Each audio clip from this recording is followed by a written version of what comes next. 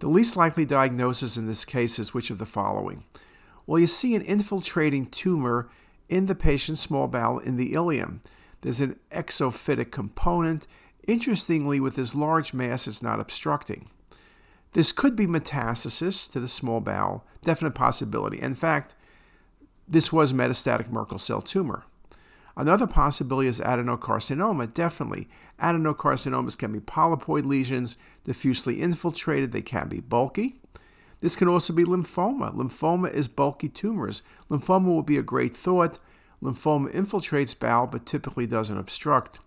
The least likely diagnosis is carcinoid tumor.